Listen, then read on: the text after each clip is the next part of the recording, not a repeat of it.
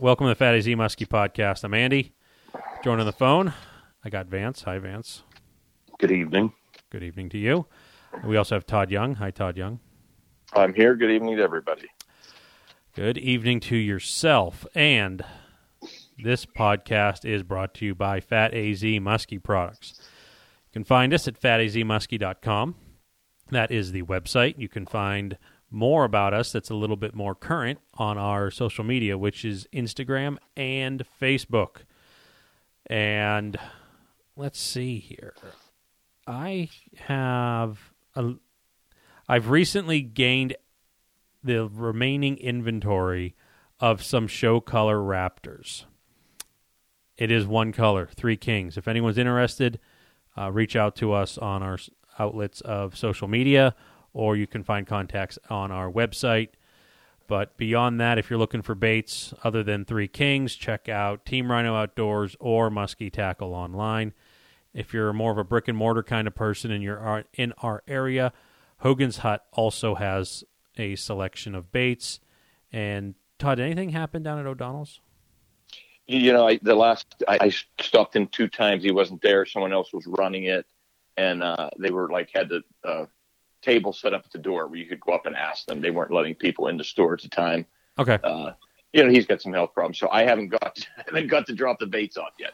Put it that way. Okay. But so don't look for him at O'Donnell's is more or less what we're we're saying. He's got some. I got a picture. He still has a few left over from last year. I got a picture of someone because he sent me a picture. Look what I picked up at O'Donnell's, Lemonhead.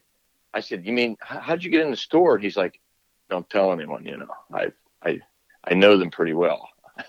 Oh, okay. Yeah. He wore a face mask. Is that what you're saying? Yeah.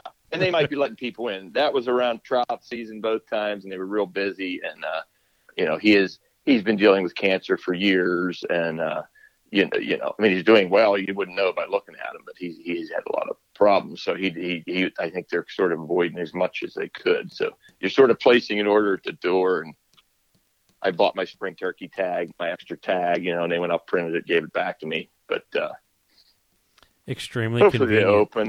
They got a lot of stuff in there, so I'm sure they got to let people in eventually. I don't know what's going on right now. I haven't been up in the last week or so. Mm-hmm. And if you're looking to set up a boat, a lot of people recently have reached out and pretty much used the verbiage that I'm saying. Hit me up. I'll give an opinion, and we'll work through, a boat setup for you. And, I'm not afraid to recommend another product if I feel that it's going to best suit your needs. And, I don't know. That's all I got. How's Muddy Creek doing? Muddy Creek's doing really good. Muddy Creek Fishing Guides, mcfishingguides.com. Check out the website. A lot of good information on there to answer a lot of your questions that, tons of pictures, tons of stuff to look at. You'll see what we do up here at Chautauqua Lake starting. A lot better news than last week. I did have some people that listened to the podcast that I reached out to that had some of the first couple weeks of the season, and they were like, yeah, we were going to get a hold of you. You didn't sound real well. They had shut us down as of last week till the 13th, but that's all changed. Chautauqua County is open. We're going to be ready to go. You got to give us some time. I've got some call. I've talked to maybe 4 or 5 people month of June that, aren't coming. They're not comfortable traveling. So I get open dates popping up, but I got a list of people that wanted to fill them. So it's going to be a crazy year to try to schedule. There's going to be some openings. Some people just aren't answering their phone. But and that's going to happen. There's people not even thinking that they booked that trip, and they're a little afraid of going to New York. But I can say this, Chautauqua County is one of the safest counties there is right now. They have had 2 COVID deaths. So since this whole thing started at the hospital there. So it's not a big issue. That's how they got broken away from the Western. So we are going to be ready to go. We have everything. We're going to have everything in place. I'm going to have stuff for people, face masks. If you don't have one, if you want to wear one, wear one. There are, when I was up there the last time, they're really stuck on the, they weren't open yet. So they were really doing the social distancing, like at my campground, and everybody in New York was wearing those things. But it might be a little different now because they went to that yellow. So we'll see. But we're going to have face masks available. We're going to have hand sanitizers. I'm going to be wiping down the boat, wipe downs for the handles, and taking care of that. Rubber gloves, if you want to wear them. That's something suggested we have on board. None of this is law, no matter what anybody says. So if you absolutely aren't going to wear one, that's fine. I'll be wearing my neck gaiter, but I'm not going to wear the crazy mask. But we're going to do everything we can to keep everybody safe. That's the biggest thing, and we're going to be ready to go come opening day. So looking forward to it. It's 9 days away. 10 days. Yeah. So it's coming. We'll be ready. Give us a call. Yeah. Exciting. If you do come out and fish with us, you'll be fishing out of Ranger Boats. Shout out to them for sponsoring the show. Shout out to Vic Sports Center for sponsoring the show. Check them out for service. Check them out for boat binds, Tritons, Starcraft, Starwelds, Ranger Boats. Good people in the industry. St. Croix rods. Best on earth. We use them, abuse them. Looking forward to getting those dumped into that Chautauqua Lake glacial water coming up here in 9 days. Is it really glacial water? Well, it's a glacial lake. Yeah, formed with the Finger Lakes. I see what you're meaning on that. I'm like, I don't know where there's any glacier feed in that. Okay, I follow with you. Yes, Glacier Cut Lake. And we're going to be fishing out of St. Croix rods. I finally got a hold of them. They're back open. I tried to get a hold of them. I usually place my order right after the show, the Muskie Max, because that's when I hand off a couple of rods I sell for the season. And I came back, and I wasn't getting a hold of anybody. Wisconsin did an open up there, and I just got a hold of them the other day, and they're like, yeah, there's not much going on here. We're missing a lot of rods, but we got a batch of trolling rods coming in. I did order one casting rod, just back ordered. I'll try to get that other later on, but yeah, I was trying to get. We're going to get our, a couple for Vance, a couple for me. Got some new St. Croix trolling rods coming in, which I need because I was down to using some really old rods. I have them on the reels getting ready to use because I sold a bunch of them. But anyhow, thanks to St. Croix rods. Glad they're open and back to making the best rods on earth. And, all right, we did St. Croix rods. We did Ranger. We did Vicks. We didn't do Muskie's Inc. We didn't. What about Muskie's Inc.? I know our local chapter, we had Joel on last week. I've got some great feedback from that. People really enjoyed that show. Joel's a great guy, fun guy to talk to. He did a great job talking on our podcast. I appreciate him coming on. Our club had a tournament this weekend, so they were able to pull that off, doing the social distancing at the beginning. I know I didn't fish it. I believe Vance did, but he was saying that sign-ups and stuff, that's what the guys were doing. But other than that, it went off pretty cool. Hopefully, the clubs are going to be able to do this stuff. That's the fun stuff. That when I was really involved, that was the most fun I had doing the tournaments and, that kind of stuff, and the meetings and stuff are not for everybody. Some people live close enough you can attend them, but monthly meetings, most of the chapters have. You get a magazine. So much good stuff happened with Muskie's Inc.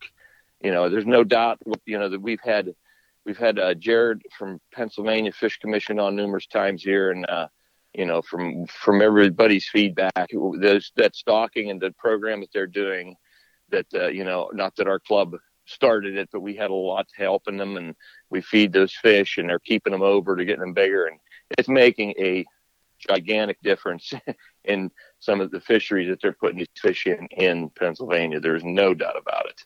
The results speak for themselves. Joel brought some. We talked about it a little bit last time. So, Muskie's Inc. has definitely a helping hand in it. I don't know if they could do everything without the help of, the fisheries. They don't have endless amounts of money, to do that. So what the clubs do can really help if you get involved with your local fisheries.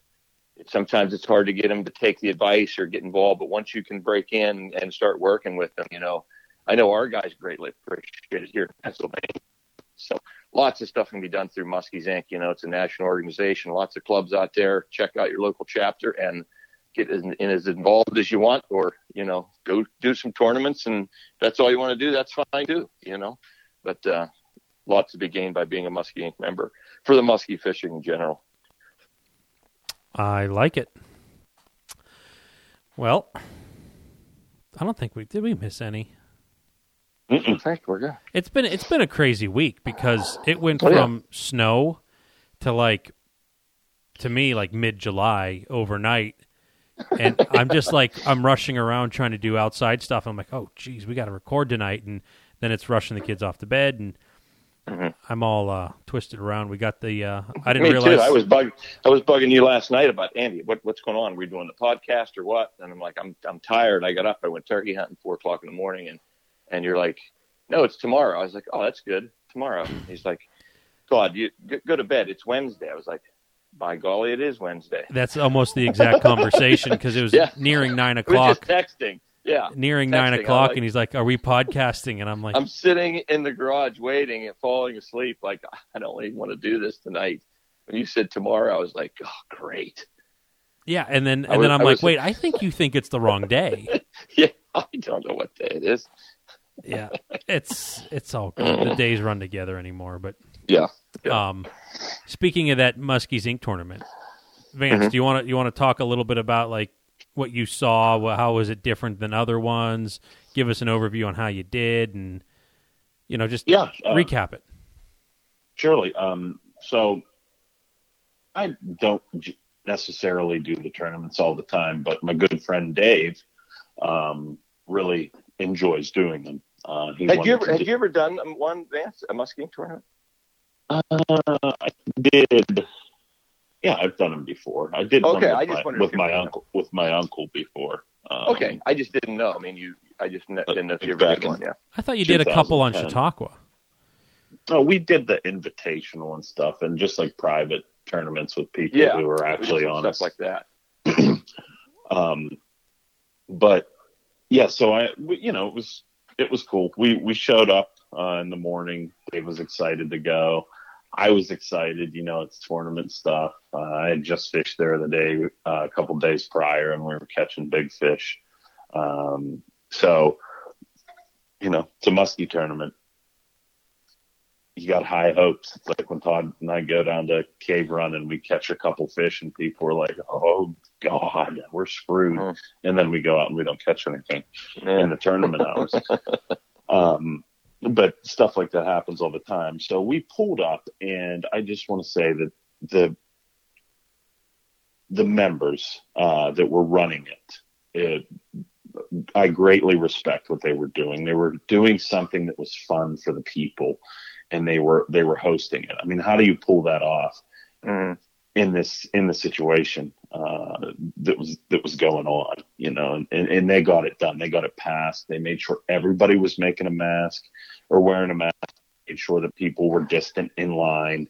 And there were officers there checking stuff out too. So a lot of pressure going into that. Obviously, Joel delegates that work. I forget the gentleman's name, maybe Tim. I've met him, 100 times at the shows, but Tim and his wife were essentially doing the handouts, explaining the rules, and things of that nature to the participants. And I thought that was really, really professional. What I did was park off, imagine a boat ramp X, whatever it is. There's a daisy chain of boats there. There's a sign in. What I did was I had my buddy Dave go up and sign us in while I got the boat ready at a distance. There's no need for both of us to be in line. But there were some people there that wanted to say hello, so I went up within a comfortable range and was talking to him and stuff. And I saw that there was some pushback on wearing the masks. I got to be honest, I didn't have a mask on me. I just had a rag over my face when I went up and talked to people. But You dipped it in chloroform? no. Stable. Yeah. It's wrapped in Marine Stay-Bill? Yeah, Marine Stay-Bill. Yeah, you spilled a little. Yeah.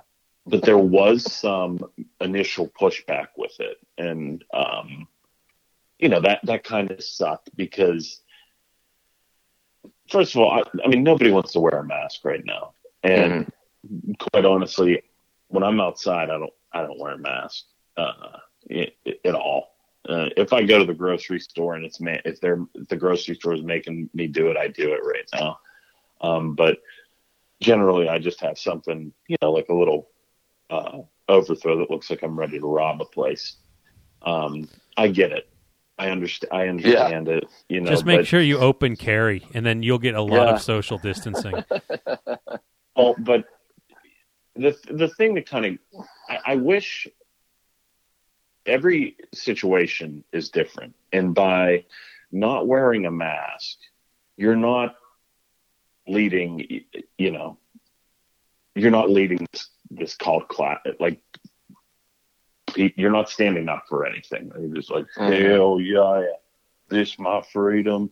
Hell no, I ain't wearing a mask. There's 25 freaking people there signing up. This isn't the place to have a.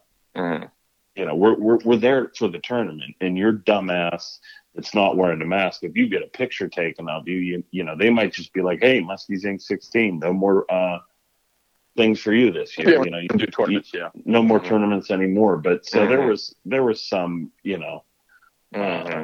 true legends in line that were ready to take the socialism on by storm. One muskie tournament at a time, but that's I wouldn't whatever. So if it involves muskie fishing, I think that you should follow the rules. Like, hey, we have this tournament. This is the only one that's happened this year so far.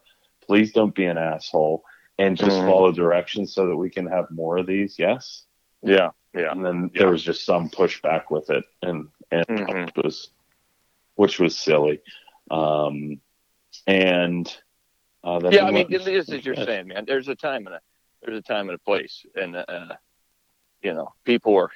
I'm not, I don't care if you think it's a conspiracy or not, but I've heard guys say, if I go to the store and you got to wear a mask, I just leave. Well, guess what? I've been doing the grocery shopping here, and if you do that, you're not going to get any groceries. Yep. Because not only is Giant Eagle doing it, Save-A-Lot's doing it, and this place, they're all beside, and there's people watching, like, please, you have to wear a mask to come in the building. You go to Lowe's, Home Depot, there's a guy standing there. They just don't let you in. I mean, I don't know if you broke in, if you just walked in, what they're going to do, but, why would you do that to these poor workers? They got some security guard saying, hey, please put a mask on, I mean, where are you going to go? You can't go shopping if you do that. So you need groceries. Yeah, I think their wives must be doing it but time and place. Yeah. Time and place. This is the place where I thought that, just be on your P's and Q's and listen to these guys that are trying to do this. Yeah. Selfless, unpaid hours to put this on for people. Like, come on. Yeah. And but there was some of those people. There's a handful of that going on. So we just we bounced and went off fishing, and we started the day out trolling in areas that were where I was getting fish and stuff, and just tried to follow that routine of what had seemed to be working in the past days. So that's what we did, and we it was really nice. It was actually when it started, it was very foggy, extremely foggy, and on because everybody's running 20 horsepower. That's right. Yeah, it was cars. Start in the morning on Pine, not the ship. Yeah, that. Everybody's running two strokes and stuff. So when those, and you can't see anything, and guys are doing 60 miles an hour. That's scary. How long was the tournament? I didn't see. Did they do like a real long one like normal? I heard they did. Yeah, they did like 7 or probably like 19 hours of fishing total. And so you had a real long day Saturday, Sunday or something. Yeah, 2 days. Yeah. But you had like an 8 to 8 Saturday. 8 to 8, something like that. Yeah, it was. It was long. It was long. But the fog lifted, and it was really nice because I was fishing in an area nobody was around, which was great. And I felt very confident about that and just, comfortable. And then it just didn't even feel like a tournament. It just felt like another day fishing. And we had caught some fish, and but there were some subs in there, and low 30s and things of that nature on that first day. So we were, we just figured that probably wasn't enough to be where we wanted to be, after that first day. But it was. Did you fish the whole thing? Did you do 8 to 8? Yeah, we did 8 to 8. Did you really? Oh my God! Yeah, like I said, Dave really enjoys this stuff. I was ready to be done. Yeah. But that was essentially the first day, and our second day was a repeat of that. We had fish that were legal, but we figured they were too small to be anything, and I really didn't feel like seeing anybody at the going through Johnny Tough Guy with about the masks at the boat ramp, so we just didn't even go for social distancing reasons, and one less group of fishermen that they would have to worry about after what they dealt with at the beginning at the sign-ups. So we just bounced. That was nice. it. How many guys participated? I think 75. Oh wow, that's a lot for that tournament. Yeah, 75. 43 fish were registered. We didn't register any of our fish because we didn't go, obviously. So there was more than that caught. But like I said, we figured it wasn't going to be enough to register those 30, so we just bounced. I had a good time, any time in the water like that. It was fun.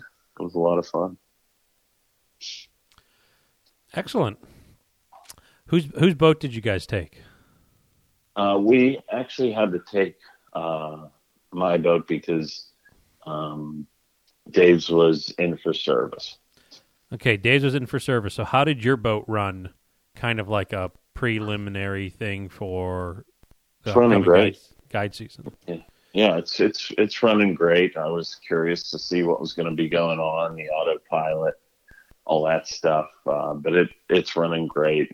Turnkeys, everything started, electronics turned on, the trolling motor works. Of course, this is all to be determined, but now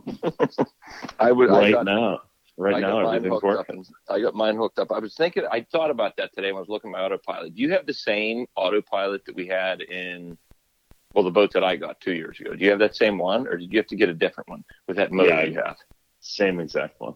Oh, so they were able to, so that's just regular hydraulic steering on your boat, not that electronic hydraulic. No. Okay. No, so you have the same one. I was wondering.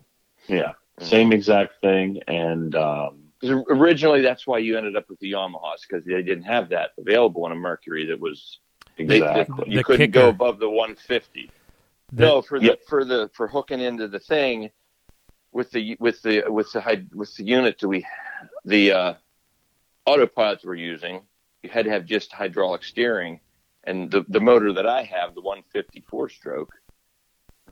Anything bigger Yamaha or anything bigger Honda Mercury. How am I coming up with that? Anything bigger Mercury had, it was electronic hydraulic, and that unit didn't fit.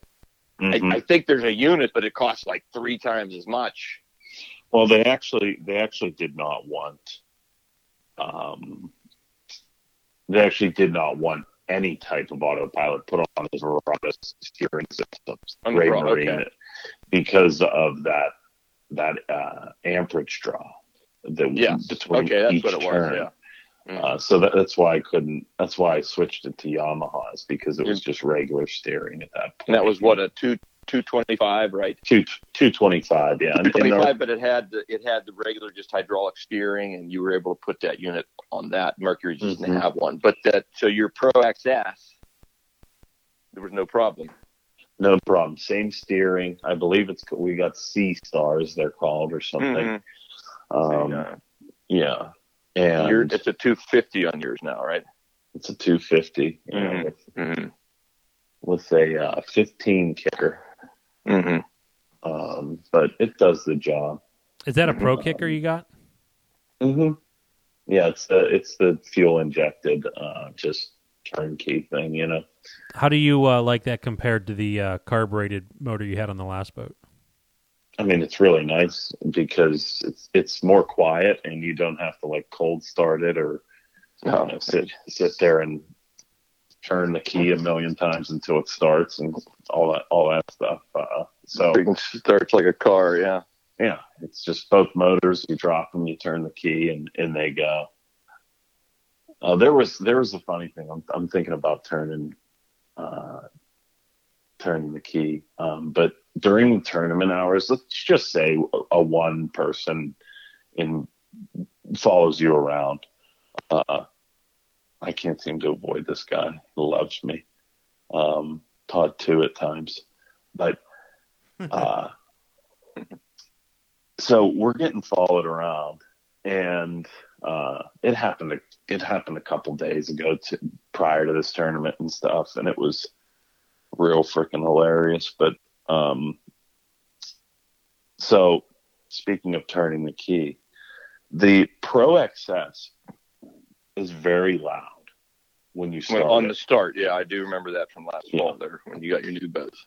It gives a growl. Yeah, it gives a growl because it's trying to like show a novelty and a tip of the cap to the other Pro XSs, which were two strokes, if I'm not mistaken. Correct, Andy? Like that's kind of like the replacement from the Optimax Pro XS, which was the two-stroke fast motor. Yes. So they make them sound like really, really throaty, I think would be the term. And they certainly do when you first start them up, but then they just peter off in an extremely quiet four-stroke. It's a great engine, but so this person's driving by us, and you kind of get like honed in, and you hear the water, hitting off your boat. You might hear the wind and things like that. Well, this guy was getting a little too close, and I didn't like it. So I was like, we kept saying we're going to give a little shot here. We're going to do a little shot. And what I did was start up the motor when they would get too close. And sound travels across the water a lot. I mean, it's loud. You can hear people talk. You can hear engines start and things like that. Especially when you're out on the water and everyone's like going, ding, ding, ding, ding, ding. It's a 20 horsepower. Yeah, maxing out at 20 now. Everything's just like. Yeah. So, the person was getting too close, so what I did was I would just fire up that big motor. And, I mean, the people on the boats were just turning like as fast as they could, like an M80 went off in their ear. I mean, it was the funniest. I mean, that's just stuff you do on the water to like just pass the time. Yeah. Okay, all right, buddy, we get it. You're here. You saw us catch a couple. You're going to do this now. If you're on your kicker all the time and you just want to have some fun and do some harmless things, fire up that big if you have one, and start seeing how quick those heads turn. And by the end of the day, we were doing it to everybody. There was this older woman that was like walking out onto this walkway, and she was enjoying the view of the lake. And I was like, we should give her a show. And we fired up the big motor for her, and she starts pointing and like holding her hands together like she was close. She loved it. It was fantastic. But if anybody's ever close, you just give them a little shot, a little turn of that big motor. It gets them to go. They actually, like, a couple people disappeared after that. So we could only speculate that it scared them off. So those noises, I don't know. Let's get out of here. What was that? Let's get Someone's out got of a here. hot rod out here. But it was That it was must be a fun. 354 barrel on that. I'm scared. Let's go. But yeah, it was a fun time, and And you had good weather for the tournament. Nothing. yeah, it was nice. Nice, It was, as I thought. Yeah, it was no big really wind nice. or anything. That lake can get crazy.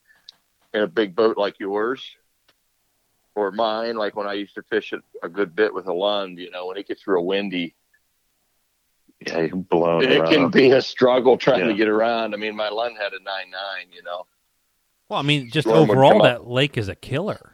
Oh, that lake is a killer. That kills a lot of people every year. It's a big, giant lake that gets high winds, and everyone's It's- running. What's happening? People go in underpowered because they're trying to get speed, so they're in little John boats with 20s and stuff, but they get capsized. I mean, I have an uncle that lost his first wife up there fishing. Oh my gosh. Yeah, Uncle Bill. Uncle Bill just passed away, but his first wife, they were fishing walleye. This happened years ago, but they were in a little boat and they were trying to get in. They got capsized, and she was cold. She had a blanket wrapped around her.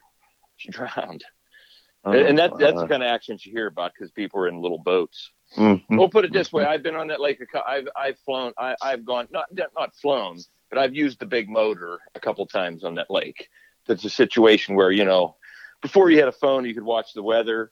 You're going. You look before you watch the news before you leave in the morning. It's like, oh, it's going to be a great day. We're good. Then you get 8 miles from the boat launch, and you're in 4-foot waves, and the 9.9 can't even sort of keep you in. It's like, okay, we're going back right now. Mhm. Thunder and lightning. And Yeah, I've done it numerous times on that lake. Yeah, and I got to be honest, I did too. Mhm. When safety's involved, you can throw Yes. the law out the Oh yeah, out the window. And I think that if anybody was coming to rescue me in a 20 horsepower, the first thing I would do is punch them in the face. If they had a big a big motor right next to it, and I was like really capsized, like help. yeah, Like we'll be there in 1 hour. yeah. I know where you're at. Yeah, I'm fighting Like the wind. you- It's gonna. That's like Yeah. you have 200. You're you have a drifting the same 115 speed that they're going, so Yeah. they never actually make up You ground. never can catch them. You're like, we're gonna get Yeah. there. I swear it. I'm like, oh my gosh! But I talk to the fisheries up there, especially when I started doing charters there is when I talk to them, and because I get a permit from the DCNR to do it. And, I said, I'm going to be out here. I'm going to, when safety comes into issue, when I'm out with clients and stuff and a thunderstorm pops up or something and it's bad, I'm not going to go full speed, but I'm going to get back to the launch. And, the guys that I talked to, where I get the permit from, it said, that's what I would do. Absolutely. Go ahead, get back. And, we're not going to, I was like, what would be the fine if you got caught? And they're like, well, it's like $100, but something like that. We're not going to do that. You and I have been up on, I mean, they understand, I've been up on Chautauqua where there was one time we all were back at I think you were there, Vance. We were back to State Park. They were getting calls that a boat was capsized, and the sheriffs were at the state park they were under the canopy staying dry because it was pouring down rain, thunder, and lightning everywhere. And they're like, yeah, they're on their own right now. I'm not, I'm not going out in a lightning storm. When the lightning that lets up, we'll go out and get them, but they shouldn't have been out there. I mean, you can't be out there in that situation. They waited till it let up, and then they went and looking for the boat that flipped or sailboat or something, I know we've hit on this before, but I mean, I have to even question the horsepower restriction. I just I guess I don't fully understand it when we have a lake, very local to where I'm at, that works very well with a no wake policy. That's what it should be too. I mean, there is no way that dump should have unlimited horsepower. That's dangerous, and I could only imagine what it's going to do this weekend. Mm-hmm. How many people are going to be out there? Oh, it's horrendous. Yeah, I mean, there's, I mean, just openly thinking about it, I mean, there are things, you know, if you put a no wake zone on, or no wake, or no horse, or put a speed limit, that's going to screw all the guys who have their boat. They're going like a little bass tournament. 14-foot boat with a 20 stickers that's actually a 30, and they can buzz around 25 miles an hour. It's going to, you know, what do you do with those guys? Anytime you just open it up, you're opening the water skiing, jet skis, and they're state parks. They're trying to keep them. That's what I figured. You know. I was going to say, do state parks, are they the reason that there's a restriction? Is that it? But then I looked at like some of the other ones, and let's say 2 out of the 3 natural lakes in Pennsylvania have unrestricted. You know, yeah, and people, if it's unrestricted, then you can take anything. You know, like people ask me all the time, what's the horsepower limit on Chautauqua? I was like, there is none. You know, there are cigarette boats that can run that lake doing 90. They don't come out often, but when they do, you can hear them throughout the whole lake. That's the thing about a state park. Now, Pymatuning is different. 2 states. There's state parks on the lake. It's also a reservoir. It's also, it's a reservoir. There's privately owned property there too, but you know, it's not a complete state park. Let's just say, why would you think that the one lake that is comparable in size, 3 natural lakes in Pennsylvania, 2 have no restrictions, 1 does. They are comparable in size. Why would you say that one has that horsepower restriction as compared to the other ones? Because the demographic around it is relatively the same. Houses, eateries, things like that. So why do you think the one has a restriction as the others don't? You're talking about comparing Pymatuning to like Chautauqua? No, out of the 3 natural lakes in PA, the one has a horsepower restriction. Oh, yeah. Well, geez. But then the other ones that are comparable in size do not. I mean, why would you restrict one and have the other? Well, comparable. You're going all the way down to the lake Andy's referring to what, 90 acres, Andy? It's like 70. Okay. Yeah, I mean, now the lake, the lake that you live by, Edinburgh, is ridiculous. To have an open horsepower, you can't. I was up there last year, and I was like, "Oh, let's run the big motor." I mean, I like going there early season because I usually fish a lot of places, and I would like to get to. And you once you get going 45 miles an hour, you're turning the whole entire time. You can't really go anywhere. I know. I mean, and that's where you're into tested our boats. You're into the stumps. I mean, it's like a hard turn to get around there. You're circling that lake like crazy. But I have no idea why that lake would have it. You'd think I would think that would be a horsepower lake. So there's 3. There's Conneaut. Andy, name the acreage. 1,000. 800. Rounding up is 1,000. Yeah, 1,000. Yeah. And Edinburgh. 250.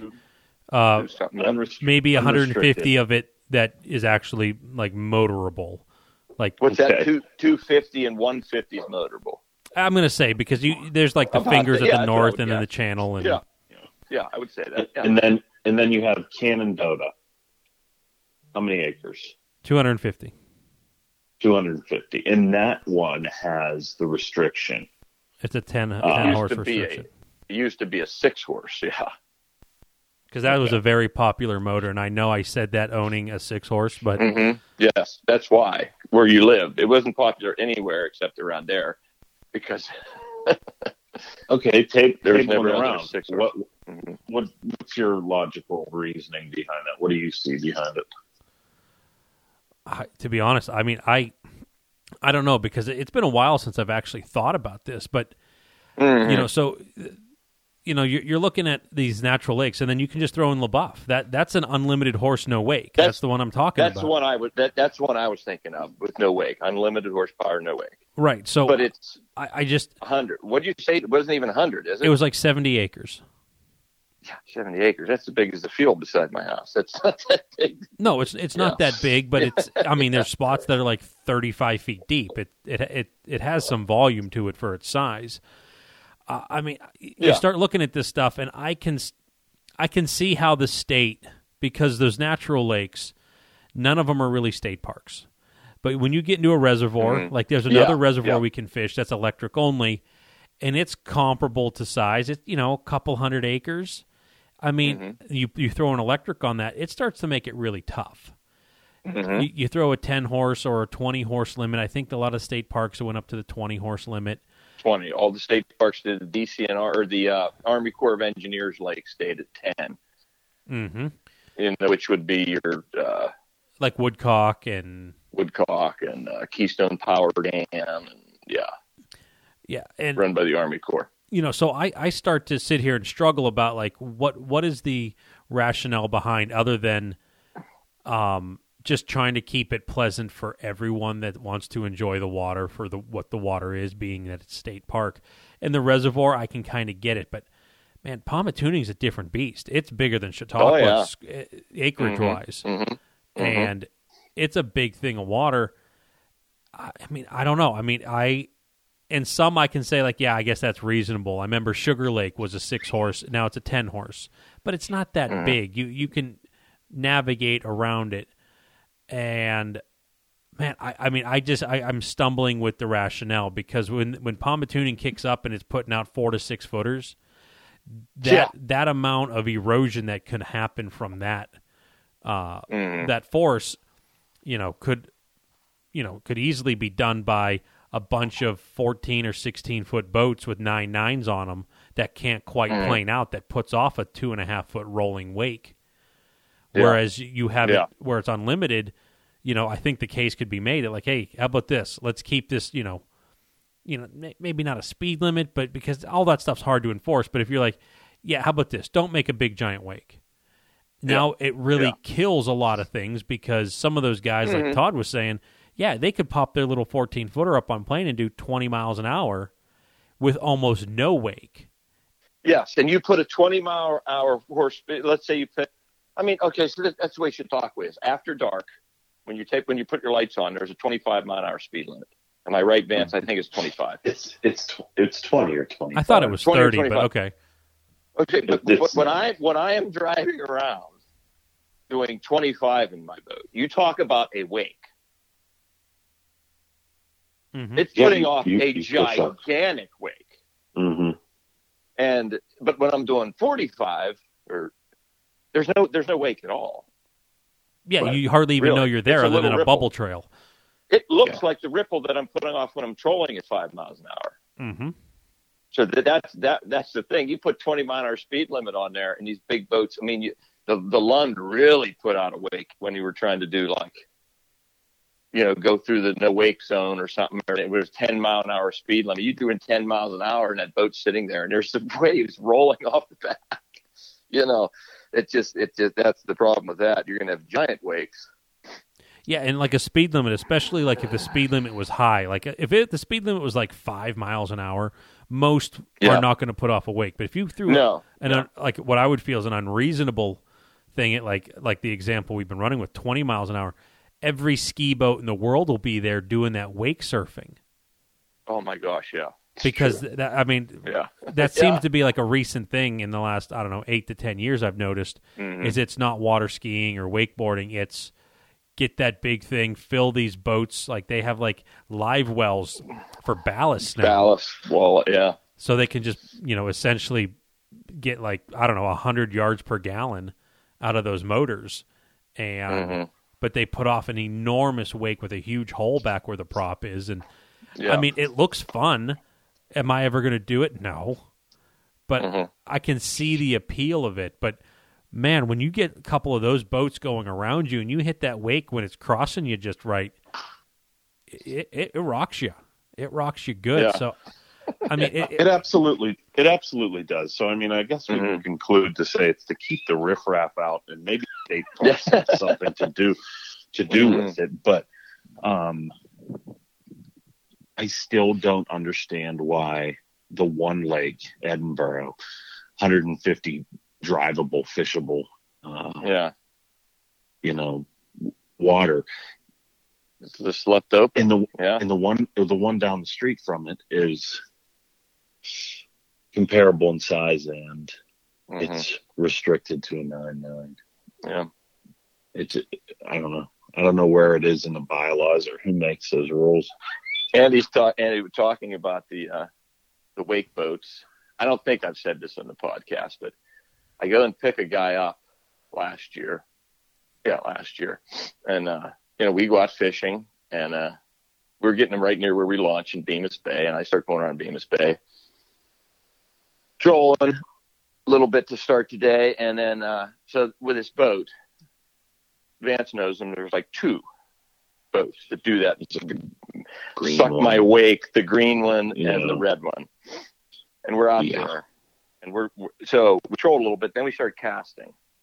The green one comes cruising by us, and you're just talking to guys, and they're this and that. And I was like, oh geez. And they're like, what's? I was like, just hold on. Here we go. I was like, these boats are the biggest pain in the ass. I can't stand them. I don't get it. Look at this wake. This guy went right past us, So, and the guy goes past and nothing happens. And then a little bit later, he's like, I can see what you're saying when you're trying to fish here. That really sucks. He keeps coming by. He's like, that's my neighbor. I have the one right next door, the red one, And I was like, oh, great. So So you just sat here and badmouthed the one boat, and the guy's like, I got the other one. Yeah. He's like, yeah, that's me. That's my neighbor, So the next time they came by, they waved, and they were like, get out of here. They were jagging with him. But I mean, he actually got the point, and he understood where I was coming from, but it was like, oh, great. I just was saying how these boats should be sunk, and I'm going to hit them I'm going to go drill holes in them at night. And especially that red one that's parked over there. And it was him. Yeah. He's like, I totally get your point. That really sucks. Because the one guy had like MS that I had, and we were trying to get him a fish casting so he could cast and everything, but he was like leaning on stuff, and he had to sit down in this boat and he just go back and forth. They're only going like 8 miles an hour. Mm-hmm. But the wake, and he's like, I totally get it, man. He said, I'm going to try to watch for you out here. If I see you fishing in the area, I'm going to not go there. He owned one of them. Yeah, like I said, that's a touchy thing, because now they have as much right to the water as us. Yep. And when you start limiting that stuff, yeah, obviously I'd like to take like Conneaut Lake and be like, yeah, it's the whole thing's no wake. That would be fantastic in my eyes. Oh, yeah, you could actually fish it in the summer. You could, but I mean, that's just completely selfish thinking, and I mean, that might be good for me now, but it's you can't, and I mean, but it does for me. It limits. Even if I were to consider to go there, I'd be like, it's going to be a mess. I'm not even going to deal with it. Yeah. I can't believe. I mean, I've never gone to your lake, Edinburgh, where you live. You almost lived on the lake before you moved. I've fished there a lot years ago, and then I took a 20-year hiatus or something, and then I went back last year. But I never used to go there. We went early season, we went late season. I've never seen it in the summer. Like there are actually people out there like skiing and stuff. It just amazes me, because if you had 10 boats doing it, and someone behind them doing their lap, it would be endless. Oh, like, it's constant. Steer here. Go. You go hit the. Get around this, and you got kayakers out there. It is a complete hodgepodge of everything. You it would be the giant whirlpool. If everyone, and you're supposed to go clockwise on that lake, right? That's what it's. I've never seen it written, but that just seems to be the way everyone goes. Mm-hmm. You're supposed to go clockwise. I knew guys that fished it before, they were trolling the one section. They went down, turned around, and they said, you have to continue. He's like, you mean I got to make a loop the whole way around the lake? I'm fishing. I want to fish this stretch. Trolling. I do whatever I want to do out there, but, it's like any time. It has its seasonal peaks. You hit it on a weekend that's a holiday weekend or anything like that, or like right before dinner. And it seems like after, like right around dinner time, it calms down, and you get a slight little flurry after dinner. But it has jam on 150 acres. People fishing out of tin boats and canoes, kayakers, those paddleboard stand-up things. You got people pulling tubes, pulling skiers, and jet skiers trying to hit wake, and in the middle you got just drifting pontoon barges with people jumping off the upper decker. And it's just a complete circus. I would think, yeah, if everyone was going clockwise, I could think you could create like a whirlpool in that lake, honestly. Yeah, you drop the center 3 or 4 feet, and the outside is spilling onto the streets, and kids are playing in it. I can't fathom it, yeah. They're standing on the bottom out in the center. Yeah. 50 feet deep. They changed the contour map, so Humminbird has to update their thing so it looks like a funnel. Yeah, there's traffic. Yeah. Honestly, I mean, it's incredible to think that they're doing that out there. I mean, I thing is it's like these are just common complaints that I think everyone has because, as like a flip view, back when I was in college, one of the custodians was a guy that I kind of knew from high school, and I was in one of the computer labs, and he was in there, I don't know, doing whatever he's doing, and we started talking and this and that, and he had a ski boat at another lake, and I just started talking to him about boats, and he was talking about all this and that, and he's like, well, what kind of boat you got? I'm like, it's just a little fishing boat, and he's like, you're one of them fisher guys, huh? He didn't say guys, he said another F word. And I'm like, yeah, he goes, you guys think you own the lake, don't you? I'm like, I've never been to the lake you're on. I mean, I'm sorry that this is now turning awkward. And it's just like from the other view, he's like, we're just out there trying to have fun and, whatever, this and that. And I'm like, cool, dude. I mean, I get your view, but I'm on the other side here. And, I just don't want to put a tank of gas through my thing just to say I drove around for an hour and a half. Exactly.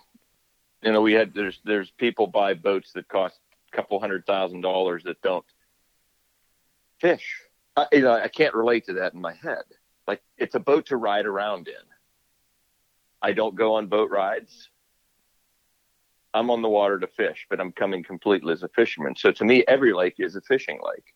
There's fish in there. You should be fishing for them. What else do you do on a body of water? My thinking. Other people have boats that never fished in their life, We take people all the time that have lived on Chautauqua for 30 years. You take them out and catch a 38-inch mussel, and you're like, I just can't even believe this thing lives in here. I was like, it's only been in here a couple of years. You ought to see some. Wait till we catch one of the ones that's been in here for 20 years. That they don't even know. Sitting on a world-class fishery, they just ski and tube. And I've taken lots of people, older people, like we used to come up here and like water ski when I was a kid. Somebody had a cabin we would rent. We'd do a vacation here. They'd like, I never even thought about fishing this lake. And that's just, I can't relate. Mean, another thing I can't relate.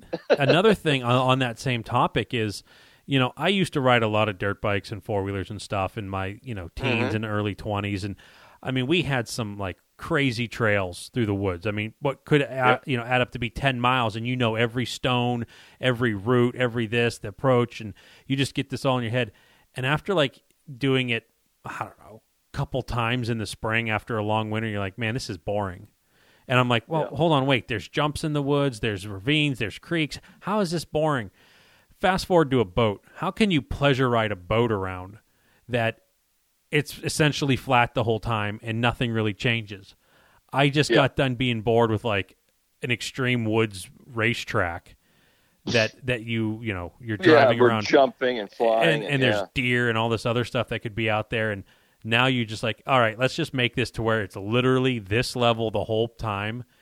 And I can't get the pleasure boat thing. I can understand. No, I can't. I'm like, hey, you know what? We're done fishing.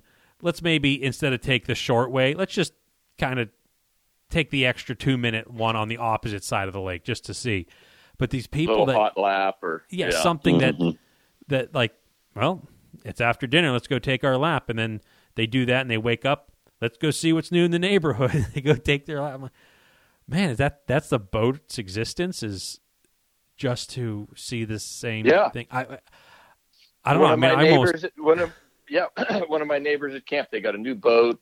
I was done with my charter in the evening. My wife and daughter were like, hey, do you want to go for a boat ride? I was like, not really, but I'll go. I wanted to get on the boat, and that's what we did. We got on. We left the park. We drove all the way down like the Smith Boys. So we went down through the no wake zone, all the way down the other end of the lake, probably 10 miles from where we're at. We drove down there, and he cut the motor, and we were like just sitting there drifting a little bit, like drank a pop. And then we drove back, and I was like, that was an absolute waste of gas. Well, yeah, what did we drive down there for? You could have do anything. You could have literally just left it tied to a dock. We could have just went down and done that. It was like that's the only boat ride I've ever gone on Chautauqua Lake. We ended up going down into the river, so I will say that was interesting. I've never really gone up the river, but we went down and went up in the river where it turns to a river where it froze out and came back out. But other than that, it was like, I just don't get it, man. That's drive down there and do like I just don't get in my car and say. Wonder what's going on around the block. Well, I'm going to go for a drive. Like I'll do that. Like turkey season, I might go out and say, I'm going to go out and check the fields around here, see if there's any birds. But there's something that I'm doing.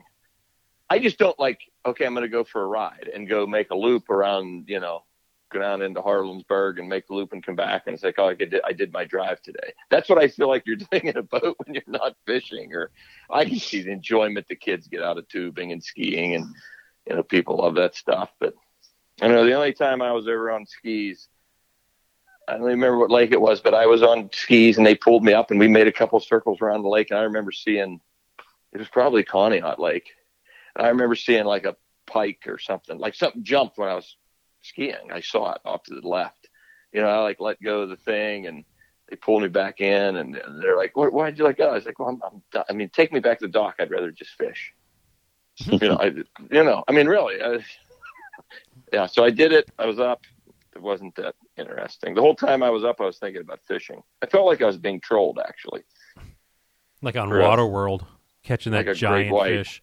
Yeah. SeaWorld, where the. Speaking about motors that are, obviously people bend the rules with that 20 horsepower stuff on these 9.9 and 20 horsepower lakes. It's this sneaky motor that's really fast, and it was always this 18 Tohatsu. I don't know if you've ever seen one of those.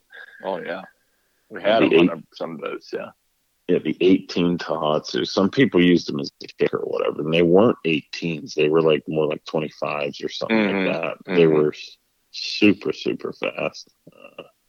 Those little Tohatsus. It was like the only 18 horsepower motor I've ever seen, but it makes sense because you 9.9, you essentially double it. You're at 18, but they usually go to 20. But the 18 Tohatsu is always a head turner on those little lakes. When we were doing early on with Muddy Creek, when I was doing more stuff in Pennsylvania and some of these lakes around here, I was. We had an 18 Tohatsu on the pontoon boat that we were doing the striper trips off of, and we had an 18 on that little hoplite. And yeah, I mean that 18 Tohatsu on that little whatever it was 14-foot hoplite, it could get squirrely on you. Exactly. Oh yeah. Fast. I only took it up to Pymatuning once, and it got a little rough, and I was like, whoa. I mean, I felt a little. Dangerous, yeah. They are sneaky fast for the restricted horsepower lake. The old story was always like they're building like the mountains or they're assembled where they're judging the horsepower. Andy is going to be able to help me here, I know. Like in the mountains in Utah or something, where the elevation. So what they were doing was like adjusting for the lower air density, and then when you bring it back down, it's a higher density of oxygen, and it makes that was a story. That's what story I was heard. It's an 18 if you're up in 9,000 foot elevation in Utah, but you bring it down to 12,000 or 1,200 feet where we're at, it's a 25. Yeah, I mean, I don't know. I always heard, but I don't know if that's true. I mean, at some point, and I don't have the date in front of me, but there was like a certification that if you're going to put a number of like a horsepower number on a cowling, it has to be within 10% of that number. So so it's not going both ways. So it can't be, well, I bought this 4-horse and it's really a 50-horse. And it also can't be, you can't buy a 50-horse and they just threw a different sticker on their 35-horse. Yeah. And because I don't know if any of that sneaky, backdoor stuff was going on where they were robbing you of horsepower, but with any more, it seems that manufacturers, from what all the word on the street is, oh, that 150 is really a 164. We put them on a dyno to do this, and it would make sense from a motor standpoint. Is that if you had a manufacturer that would be like, we make a 150 horse motor. These are the specs for a 150. This thing put out 150 horse. While your competition is like, well, we have a 10% leeway. Let's build this thing at 160 plus. And now when they say, well, look at the numbers, the Fat AZ motor goes 40 miles an hour. Our 150 horsepower brand B, we do 43 miles an hour. Our motor's better. And but they have to stay within those kind of constraints there. I'm almost wondering, because there was a motor class that's kind of now not available anymore, was like that 130, 135 motor. And if that was kind of at one point, yeah. And I mean, I have a 130, but there was a lot of 135s that I've seen. I almost wonder if, and I have no idea, that if they're like, well, with 10% more, that's another 13.5 horsepower. You're just pushing right to 150. So why don't we just get rid of that class altogether? So you have like a 90, a 115, and a 150. Yeah. Kind of clarifies some stuff up, but which is what they've done, right? Yeah, I mean, for the most part, there might be, they might have a couple motors still. I know Suzuki has a 140, and that's a very popular motor in the Suzuki lineup because it's significantly lighter than a 150. So it can actually tip the power to weight ratio a little bit better in some cases. Yeah, so it's probably the same as the 90. It's probably like the 90, and they maybe make a 125. And because you know that they're all the same. They share a lot of blocks and componentry, and it's just a fuel delivery that changed them. The 99, 15 to 20, they weigh exactly the same, which was what everybody used to do around here. I mean, you remember that, Andy? I got the 99, but I just changed the carburetors, and now it's a 615. That's all the difference was, Yeah, and I noticed a whole difference of 0.3 miles per hour on my GPS. Yeah, exactly. Yeah, yes. Yeah. Unless you're putting it on a 12-foot. Yeah, which could make the difference of getting it a few miles an hour. Yeah, from not planing to planing, but then you get all cocky and you throw an extra tackle box in, and you're right back to square one. But our little boat, we used to play with, we would distribute weight differently. We ended up putting a gas tank up front, and that would work good when you're by yourself, gas tank. But then when someone else would get in the boat, I'd move the gas tank back a little. It was a 10 horsepower lake. What are you going to do? You got to get what you can, right? Yeah. And I look sometimes on a couple forums. There's the one forum that I like to look on it. I used to be on it a lot, but now I'm not so much. I mean, every couple weeks I'll click on it. They have a prop forum, and I will click on there's a lot of them that I don't even care about. But when I see someone's like, I got a brand whatever 99, help me with prop, and I'm like, well, this is going to be a train wreck. Let's go. And prop on a 99. Yeah, I never even heard of that. Yeah, and they're like, and then you start seeing this advice that people are giving, and it's advice for planing, hulls that can actually be planed by the motors. Yeah. Because there's guidelines for that stuff.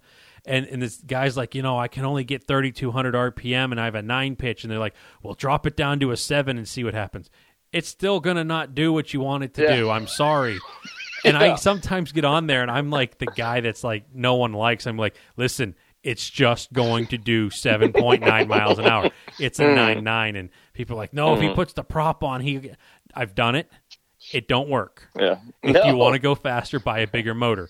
This isn't dirt bikes and cars. Put it on a canoe. Yes. Put it on a canoe and hold on. Yeah. Yeah.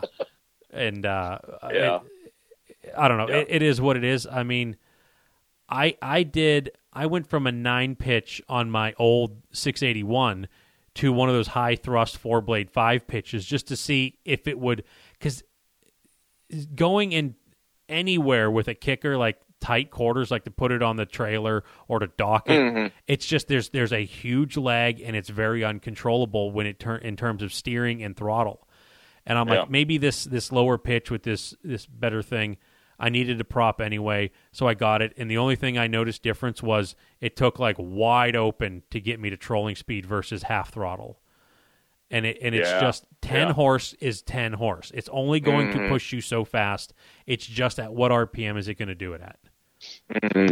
Yeah, and that would be the bigger thing for what I would be thinking of, And I know it does make a difference what prop you're putting on for doing like trolling speed. I just want to keep it at 4.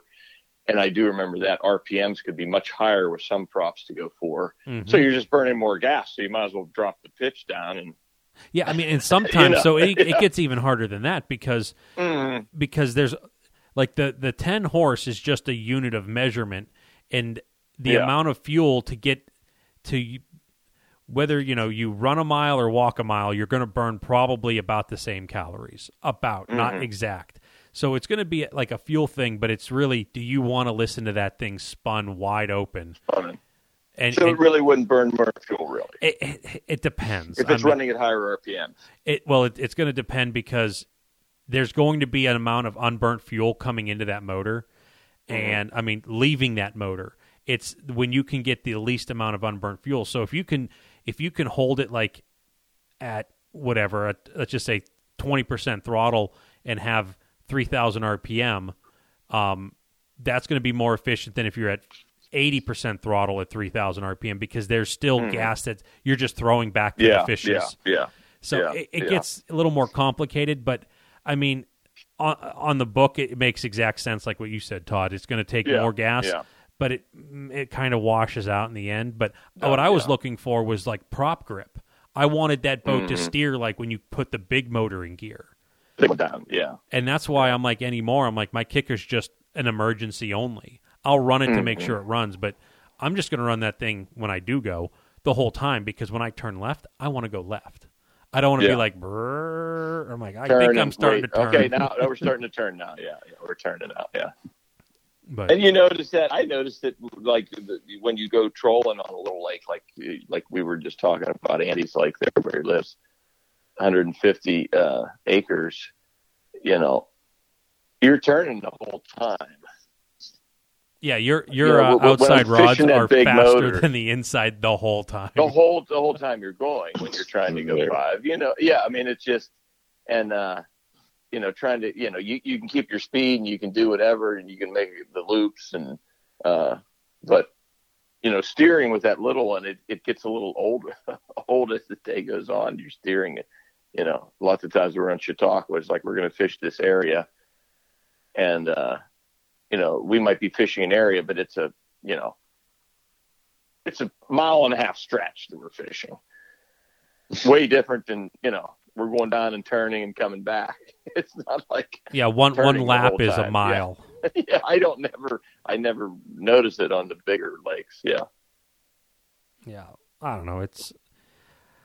It's something going slow, horsepower restrictions. I don't know. I don't know. It's frustrating to me. And I've been driving by, we got a ton of rain the other day, and I know other parts of the country has too with what I've seen in the news.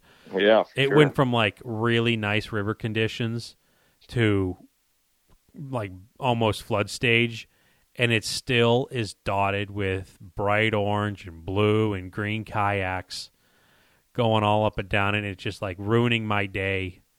Everybody's off. Yeah. Everybody's out there doing it, and because I'm getting pumped, listening to like Jared and them talk and how they're stalking, and just watching like what Pomatooning has been doing. I know we've talked about it at length because that's like what's happening right now here, but going from almost like no fish being caught to, hey, this thing's kicking them out regularly. I can only imagine what it's doing on these smaller bodies that I was able to locate fish fairly reliably prior to better stocking yeah. you know, in the before days. And I just don't want to get on there and be like just hamstringed by a whole bunch of, you know, the people that have absolute rights to be there, but it's a constant barrage of these just coming through, and you just can't get set up to do what you want to do.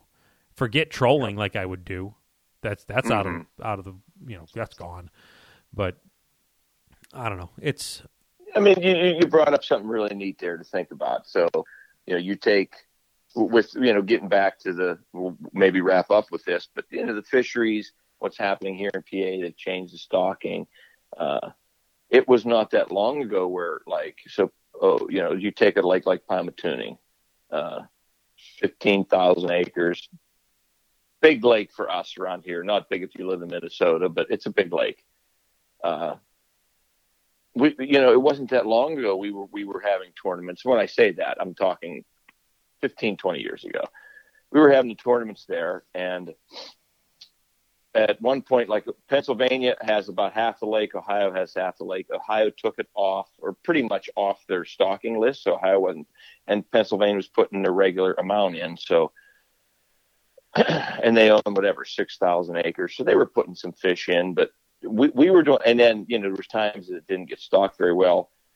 I was in tournaments up there where, you know, the whole group of people went out, 75 boats, and I can remember one in particular where they were like, we had a few years where there would be 3 or 4 fish turned in, and it would be like a 52, a 48, and a 46, and no one caught a dink or not even a dink. No one caught like a 38, you know. Mm-hmm. That's what that tournament was doing just that many years ago, 15, 20 years ago. That's the situation in the lake. Now, you know, things have changed to the point where, especially this time of year, when you're doing that shallow water stuff, you're always going to catch more of the smaller fish. But, you know, I know guys that are fishing, they're catching 8 fish, and there's one that's over 30. Mm-hmm. That's the way it changed. And now there's been some big ones. I know Vance has caught some big ones. There's some big ones still in there. It's probably the same amount of big fish. It's just that these up and coming fish, I mean, it has to be the stocking. What else changed? Because we rely on stocking in that lake, you know. They say there's no natural reproduction, you know. It's a reservoir. Yeah. Well, not a reservoir. It's a man-made lake, you know. Yeah, I mean, I've always known it as Pymatuning Reservoir, so... reservoir, yeah, so it is a reservoir. You know, the crazy it's thing 40 is, years old. There's a lot of sediment in there. They're not going to get much. It's a muck bottom. They're not going to get much natural reproduction on muskies. Yeah, not to get like too crazy off topic on this, but picture if you drain 6 feet of water out of Pymatuning. It goes from 15,000 acres probably down to 4. Because it's so much shallow. They're just so shallow. Yeah. But anyways, it's good stuff. We got one more show before our opener, and it was the night before opener. We've done that show a couple times. I mean, we're coming up on like 6 shows maybe away, 5 shows away from completing our 5th year. Is it the 5th? I couldn't remember if it was 5th or 6th. We're completing our 5th year, and we'll be starting our 6th. Okay. We started in like 14, I thought. 15. Oh, no. July 4th of 15. Oh, yeah. Yeah. I remember it was like right at the end of June, early July. All right. Here's something that's, whatever. 5th year, here comes the season. Here's a really important question. I want each of you to answer it. All right. Chex Mix. Have you had it before? Yes. Okay. There's a couple things in this Chex Mix. Obviously, that's why it's called mix. Everybody pretty much knows what that is.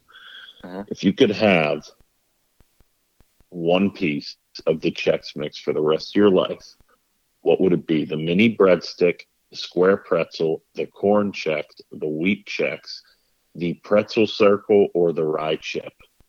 Which one is it going to be? Andy, go first. Breadstick. Wheat. Rye chip for me. That rye chip is disgusting. Oh my God! Hey, I thought you were going to say, don't some people put peanuts in that? I think that like No. the Chex Mix brand doesn't have a peanut, but a lot of people in their trail mix puts a peanut. In I their can't Chex. believe you think that the rye chip is disgusting. It is like if you gave me a bowl of it, it's the only thing left. You'll starve. I You're just not going to eat it. Yeah. yeah. I would eat the styrofoam bowl before I eat the rye chip. Oh my God!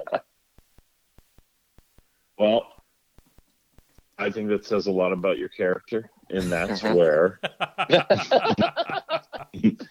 Styrofoam eating. he will eat styrofoam over the rye chip. Oh man! I don't know why people like it so much. I saw like a meme recently about that, and it's just kind of this crazy thing. But Send us in some messages if anybody listens to this. What their Chex Mix would be. Chex Mix. I haven't had Chex Mix in, oh my God, I can't even Me tell you the neither. last time I had it.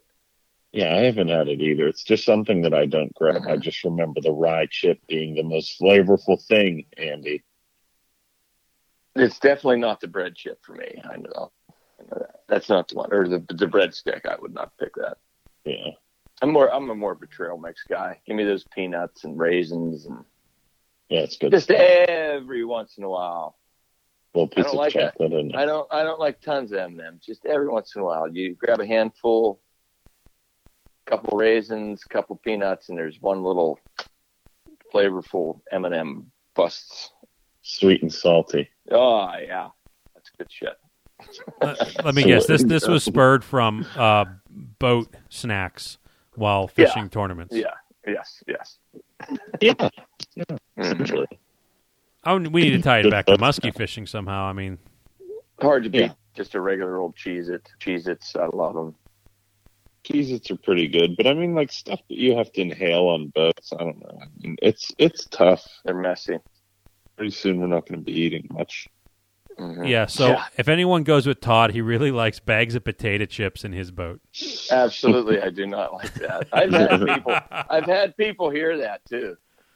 I've had guys jump in a boat and it's like, I brought a couple bags of potato chips, and I was like, real? Well, yeah. And then they're like, we listened to the podcast.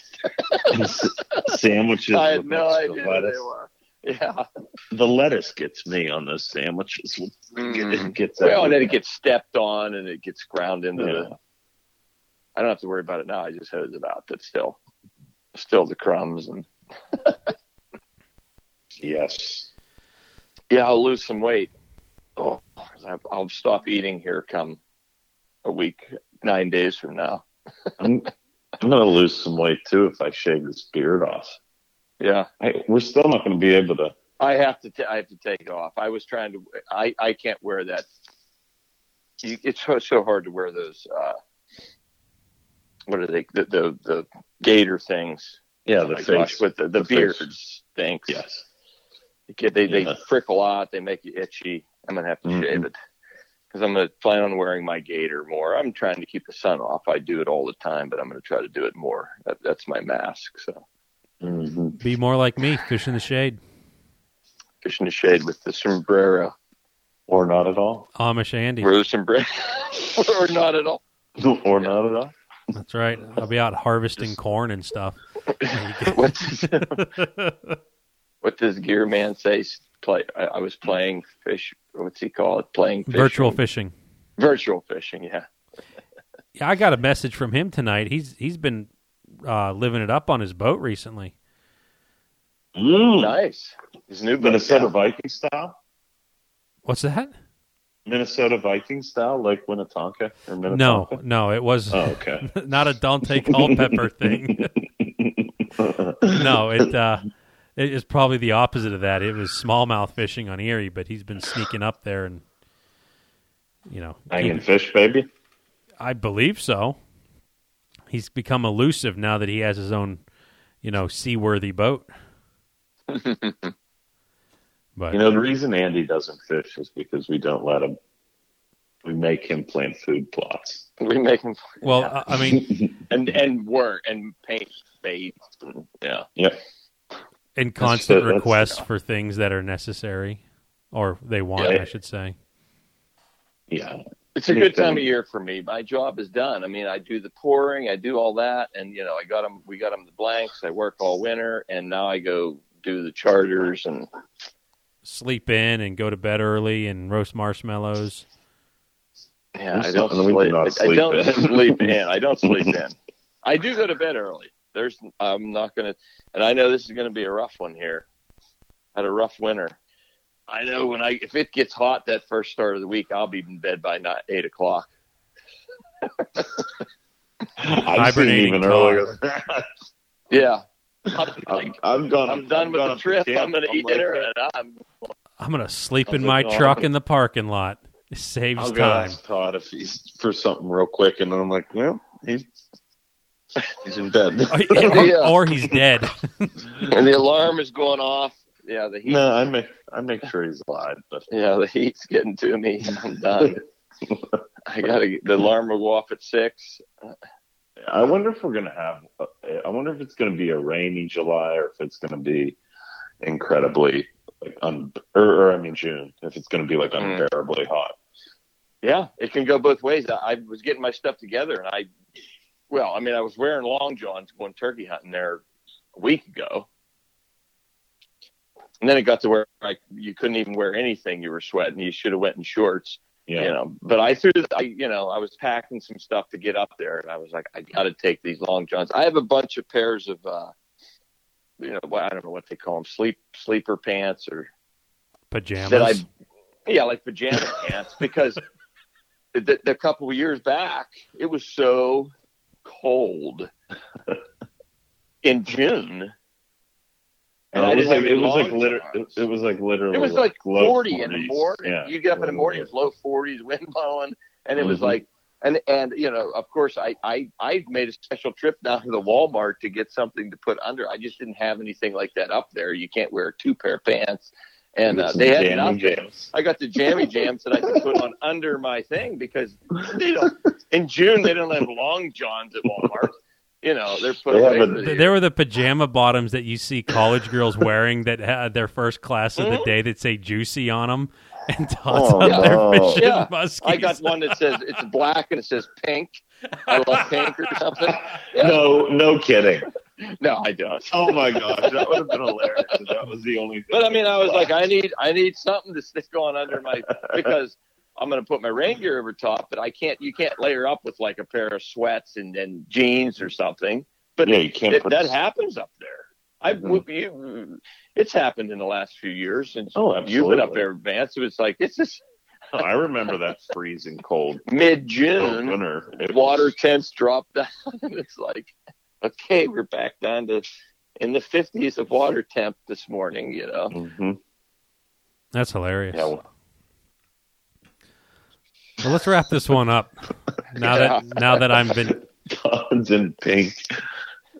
Well, I don't jump to anybody that they're under there. I love pink. Yeah. Hello Kitty pattern on it. That's the reason you go to bed so early. You have that very, very sexy attire. You put it on. He likes how it feels on his skin. It's so comfortable. It's my. Oh man! As soon as it gets hot, I'll be looking forward to Labor Day. I mean, Todd steps out of the camper wearing those really short-cut girls' shorts. Yeah. That say pink on the ass. A pair of flip-flops so I can pee off my porch. That's what I do. As he's facing the neighbor with young school children. I can't wait for all the stuff. It's a blessing to be able to get out there after everything that has gone on recently. Just hope it goes smooth. Let's just hope everything goes smooth in that area. Yes. I can't wait to see the pleasure boaters. I can't wait for the inkling weather. It won't be as annoying, Mm-mm. Can't wait to see Todd dressed in the I Heart Pink outfit. Oh, man. Victoria's Secret's safe with him. Oh, jeez. All right. We'll end with that. Big thanks, Fat AZ Muskie Products, Muddy Creek Fishing Guides, St. Croix Rods, Ranger Boats, Vix Marine, and Muskies Inc. And with that, enjoy this warmer weather. Stay safe. Good luck.